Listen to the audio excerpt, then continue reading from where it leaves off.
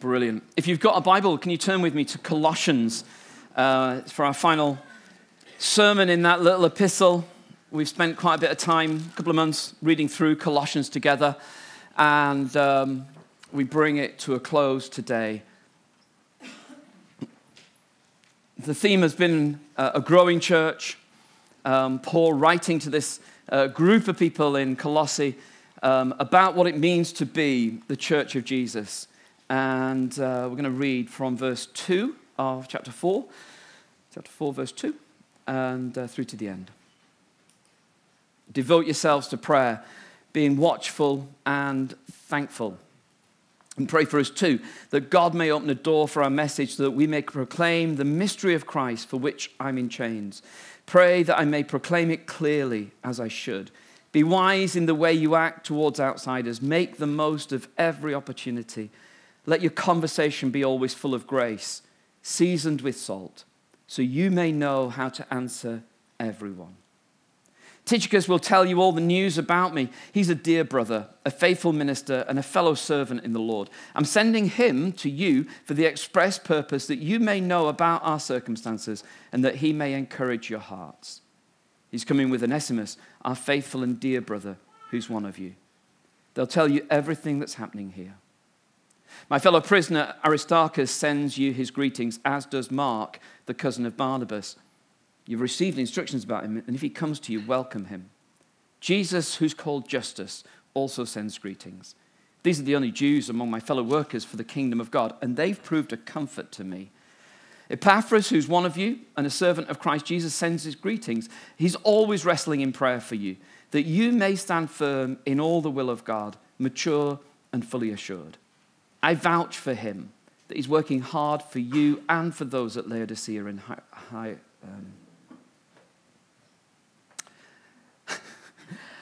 that other place. Hierapolis. I just lost confidence. Hierapolis. It's a place very few people went because they could never ask for directions. Hierapolis. Oh, that's mucked it all up, hasn't it? Anyway, Epaphras, he's working hard for them there. Our dear friend Luke, the doctor, and Demas send greetings. Give my greetings to the brothers and sisters at Laodicea and to Nympha and the church in her house. After this letter has been read to you, see that it's read in the church of the Laodiceans and that you in turn read the letter from Laodicea. Tell Archippus, see to it that you complete the work you've received in the Lord. I, Paul, write this greeting in my own hand. Remember my chains. Grace be with you. I wonder, just as I begin speaking, can you just take, actually from this end, can you just take one and pass them all along, right along the lines, all the way through the church? And I'll explain about that later. Just take one and pass them on. That'd be great. As a church grows, and as any church grows, there's a danger that relationships actually become more distant. It's just more difficult to know everybody. It's difficult to keep a tab on who's who and who belongs to who. And we've got to work hard as the church grows that our relationships don't suffer. Because at the end of the day, nobody wants. It's interesting when Hannah was speaking before, this idea of coming and finding a church that she felt that she could belong to. Maybe after a long time of feeling, I'm not sure there are places like that. And although I made a joke, I actually do mean that I want us to be a place where people like Hannah and Dan, who haven't been to church for years and years, can feel this is okay. I want us to be that sort of place. Not for the sake of the church, but for two reasons. Firstly, because the church, capital C, not just our church, but church needs people like Dan and Hannah. People who love Jesus, gifted by the Spirit. And if they're not part of a fellowship, then we, as the church, lose out. We're the poorer when people dislocate from church. And secondly, I want us to be a church for people who don't feel the church is okay, because it's difficult, actually. We help one another keep on practicing the faith. People who don't go to church don't stop believing, but practicing is much more difficult. That's the truth. You don't stop believing, it's just more difficult to practice. And we help one another practice the faith. We keep it alive for one another. I fully get why people don't go to church. I fully get it, and not least because one of the difficulties of church is the very thing that we want people to have. The difficulties of church are relationships. That's the truth. The difficulty of making them, sustaining them, persevering with them, keeping going with them over the long haul. What I want to spend just a few minutes thinking about this morning is this idea of friendship within church. We want to be a church of friends. We want to be a place where friendships are made and sustained. And I don't know quite whether this always holds, but I think there's a difference in Christian friendship. And I certainly think there's a difference in Christian friendship in church context. In the general sort of run of life, the deal about becoming a friend is, do I like you? That's actually pretty much how you make friends, isn't it? Do I like you? Do we have enough in common? Do you seem to be the sort of person that I would feel comfortable with? Do I like you? And we've got loads of acquaintances, yeah? But a few friends, and that's right, because you can only have so many. You get friendship build-up, and, can you make a friend, you've got to lose a friend. But there's only so many friends like that who are like me, I'm looking for people, like me, middle-aged men, interested in local history, like James Taylor's and other melancholy music, who's fairly active but not too active, who's a bit of a nerd but only in his own eyes and nobody else needs to call me that. Do you know? Who's kind of interested in first half of the 20th century Pentecostal history, but only within England, not too wide. Is there anybody like that?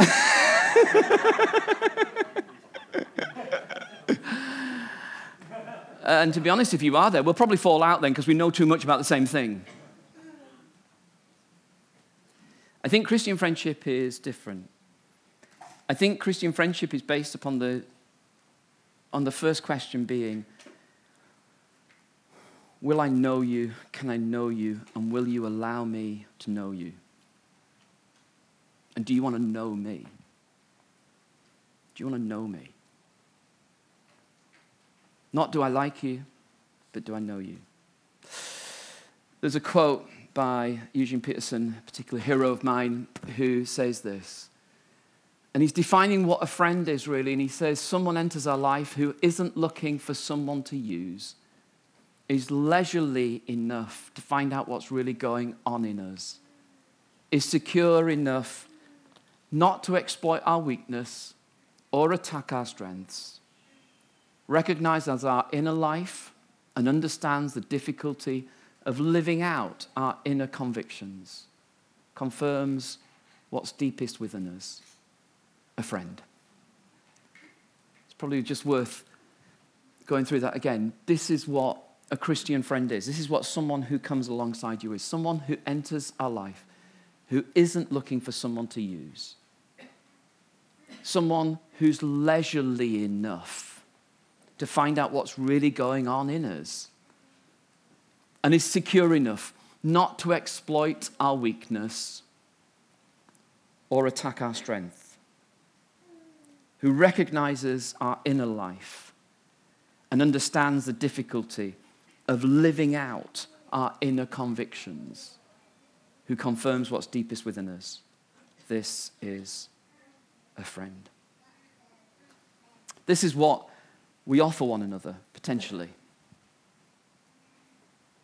if we allow that to happen. This is the prize that we walk through life together, through many, what was the verse we sang? Through many dangers, toils, and snares. I have already come, but grace has safe thus far. I just hum. I never sing the words. I just hum. But that's not, please understand, that journey is not I'm doing it on my own journey.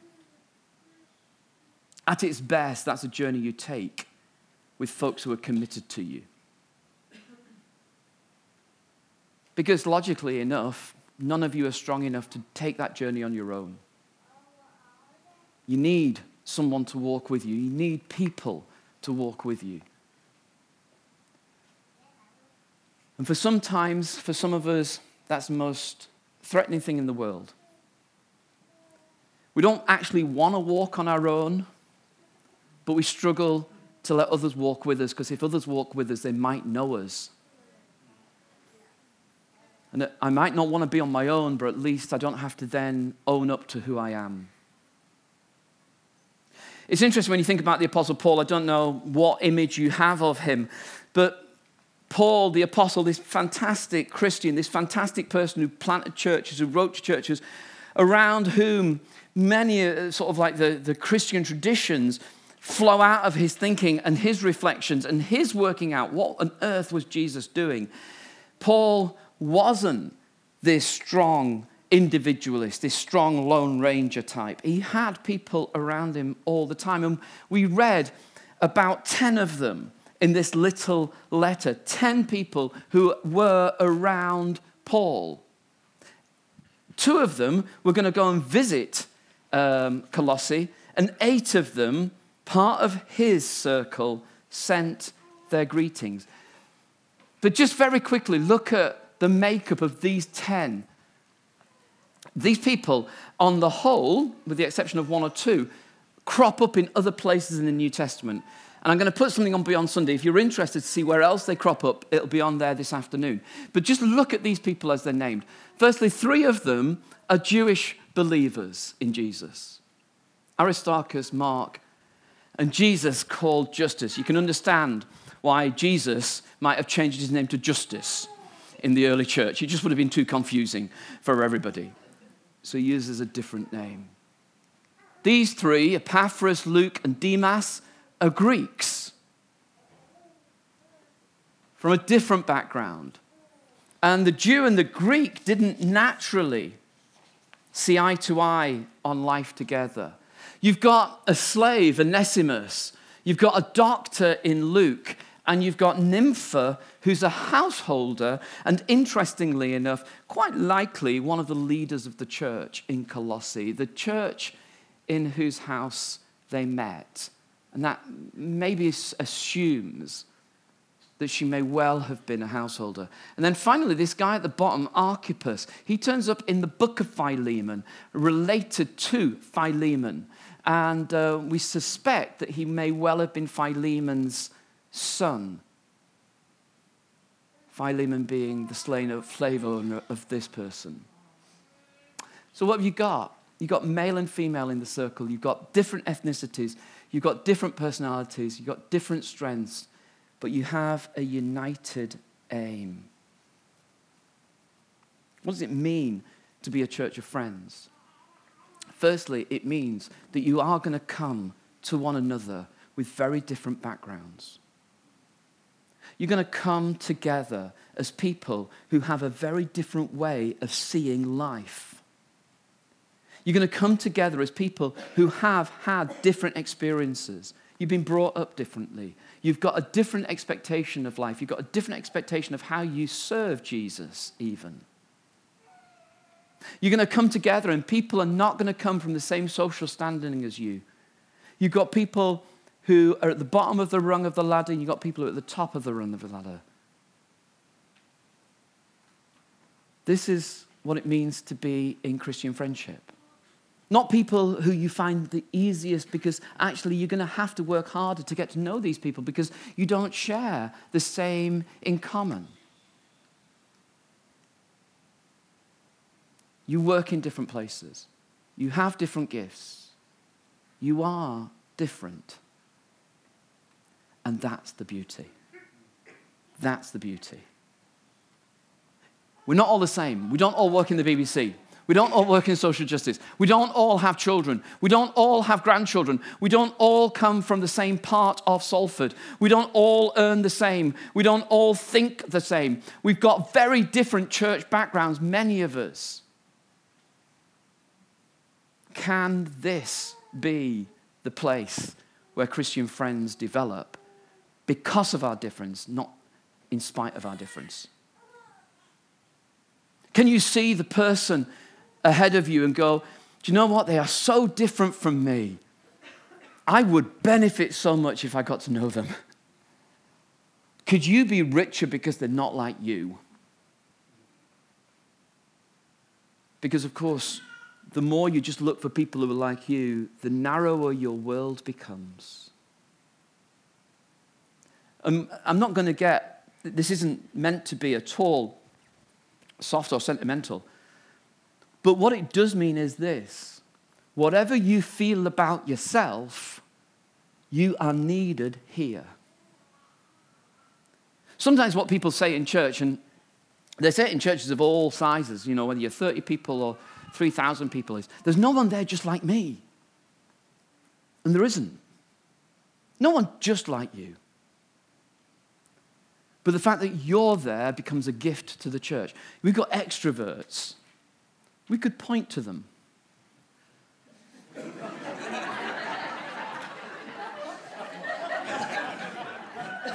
We don't need to. You wait. We got a whole bunch of introverts. You're the ones looking down at the carpet right now.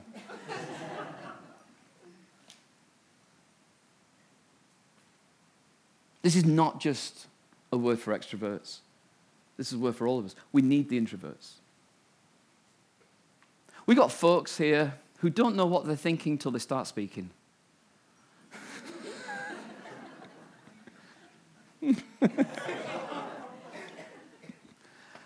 And we got folks here who need a week to think about it and then get back to us. We need each other. We don't need, it's not just for the extroverts to work harder. It's actually for all of us to go, do you know what? I have a place here, and I'm needed. One of the things that happens as you get larger as a church is it's really easy for any of us to think, if I weren't there, I won't be missed. But do you know what? The truth is, you are. In the same way as you feel when you notice other people who aren't here. And you go, I wonder, are they okay? You're needed, you're wanted, you have a part to play, you're not the same, you come from a different background, as they did in the early church. This is the beauty of the kingdom of God. It just needs working out. But it needs also a united aim. C.S. Lewis, who said brilliant things about most things, said he was trying to distinguish between lovers and friends. And he said this: lovers are always talking to one another about their love. Friends hardly ever talk about their friendship. Lovers are normally face to face, absorbed in each other. Friends, side by side, are absorbed in some common interest. In other words, being a Christian friend to one another isn't about navel gazing. It isn't about us saying to each other, oh, what a wonderful friend you are. It's not about, all of that. It's actually just getting on with it. What's the united aim? It's not about us. We've got a kind of a little bit of a running joke as we were preparing for this service, Some of you are old enough, have been Christians long enough to remember there was a period in the 1970s where the Christian renewal was happening in the church, and we thought it would be brilliant if we could sing more songs like bind us together with chords that cannot be broken, which is a fantastic song. All right? Brilliant. It's like Auld Lang Syne for Christians. Brilliant. It's great. And then we made another move forward. We said, I love you with the love of the Lord. And then we were asked to look at each other while we sang it, which was like just torture. It was like, I could never do it. I kind of just found a spot on the wall above the person, and kind of looked at that. Until we got to this sort of idea where we're just going to swap clothes.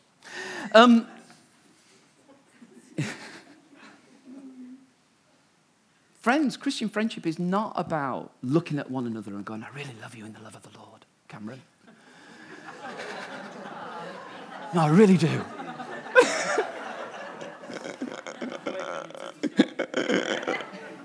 Because let's be honest, that's just weird.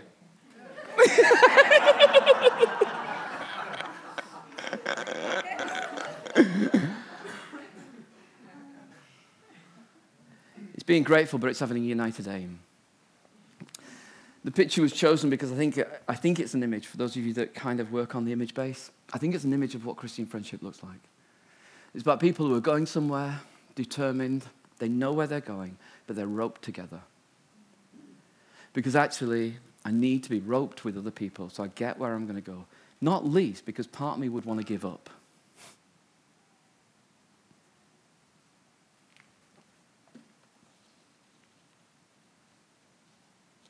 It's why things that are tough are much easier when you've got other people doing it with you.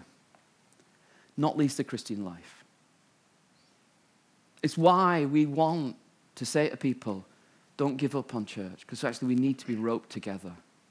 Because it's easy to give up. It's just easier to give up.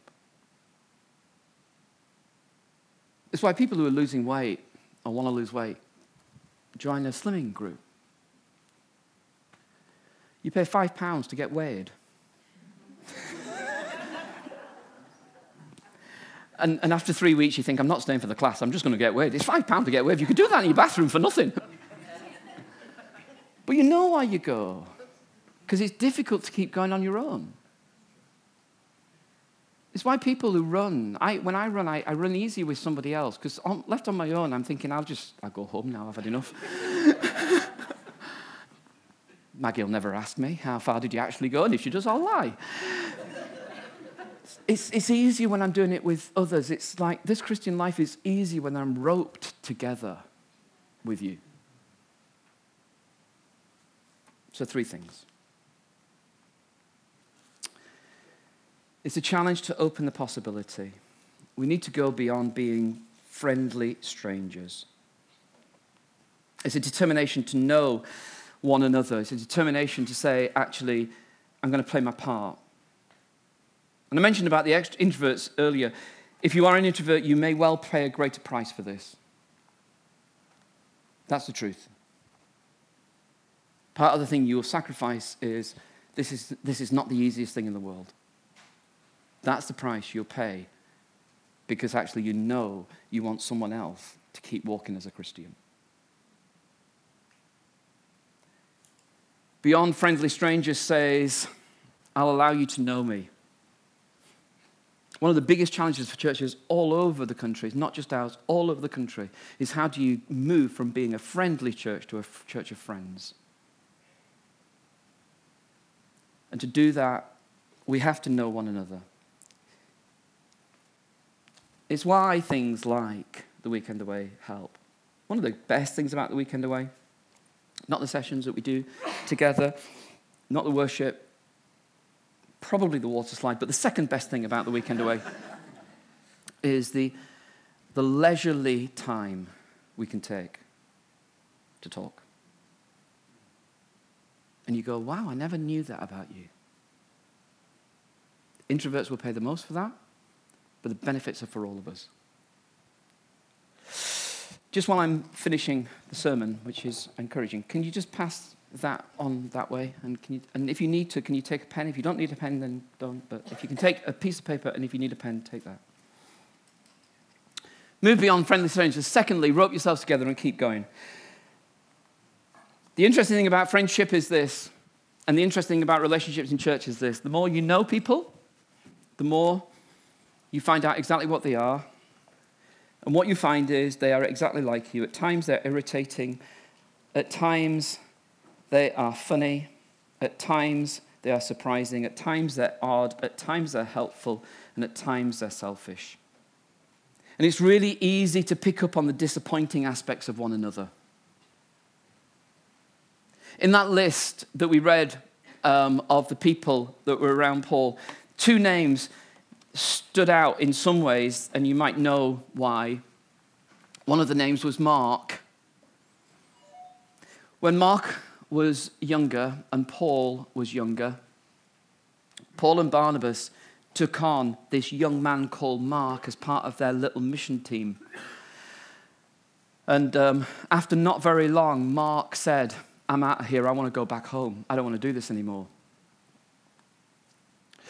And Paul and Barnabas had been friends. And Barnabas wanted to take Mark back again. And Paul said, no, he's unstable and unreliable. He's let us down. We're not going to have him back. And Paul and Barnabas fell out to such an extent that they couldn't work together. They had to do stuff separately. So it's interesting that in this letter, where Paul is older, and so is Mark, obviously, Mark turns up on the list. Because Mark has let Paul down in the past, but now he's back. Paul, you were wrong. Barnabas was right. It's easy to write one another off. Paul, you were wrong. Barnabas was right. And the other person on that list is Demas, a name that you probably won't know as well. But when Paul is writing later, he says Demas has left the faith. In other words, there's no guarantee either. How are you going to deal with one another's disappointments? Keep going, even when it's difficult. Keep going over the long haul. Persevere. And then finally, keep walking together. The chapter we read together began with Paul saying, will you pray for us?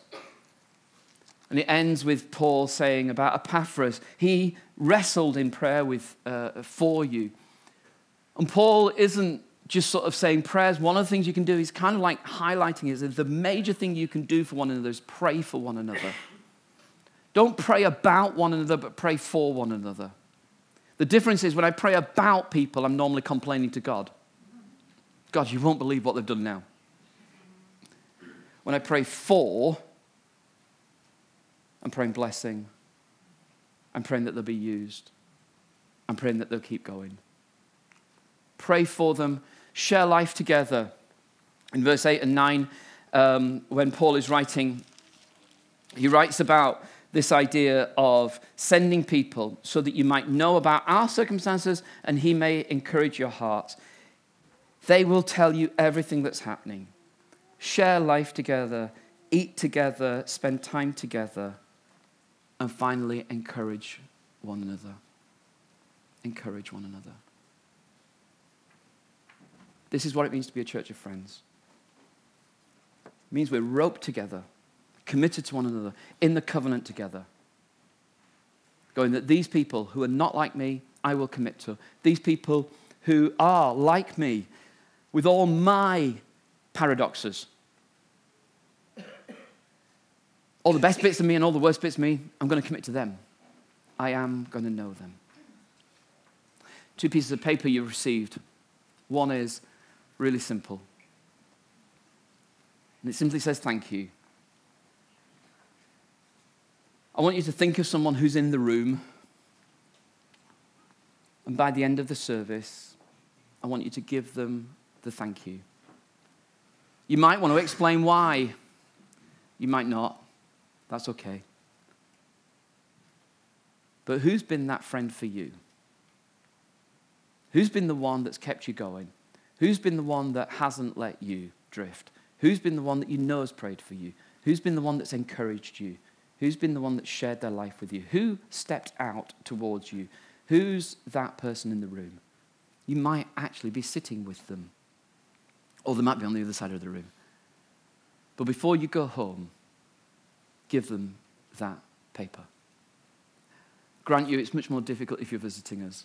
And to you, will understand if that person's not in this room. The second piece of paper is an opportunity for you to jot your name down and a contact detail. And we've done this before, this sort of stuff, but when we come for communion, we're going to have a basket where you can put that in, and then you'll take another one out. And this is the commitment, that you'll pray for them. Now, the difficulty is, for some of us, we won't know who they are. It's like, I've got this person, I have no idea. So don't go home before you know who they are. This is not like praying in the sort of like, you need to know who they are.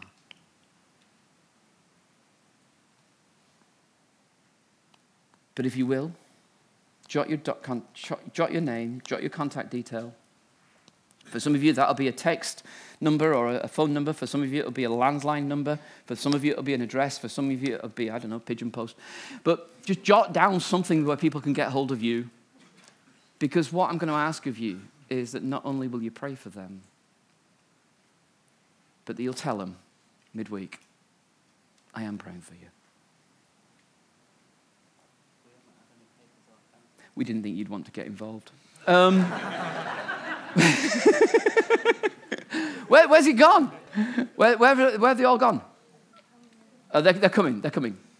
Brilliant. Who else hasn't got them? Is it just this line? It's just you four? For a few more. Right. 5, all right. It's this row. Okay. Does that make sense? Make sense? You know what you're doing? Okay. So you should have 2. Thank you and a contact detail. So if you haven't done, jot out your contact detail, and then we'll use it in a moment. Brilliant.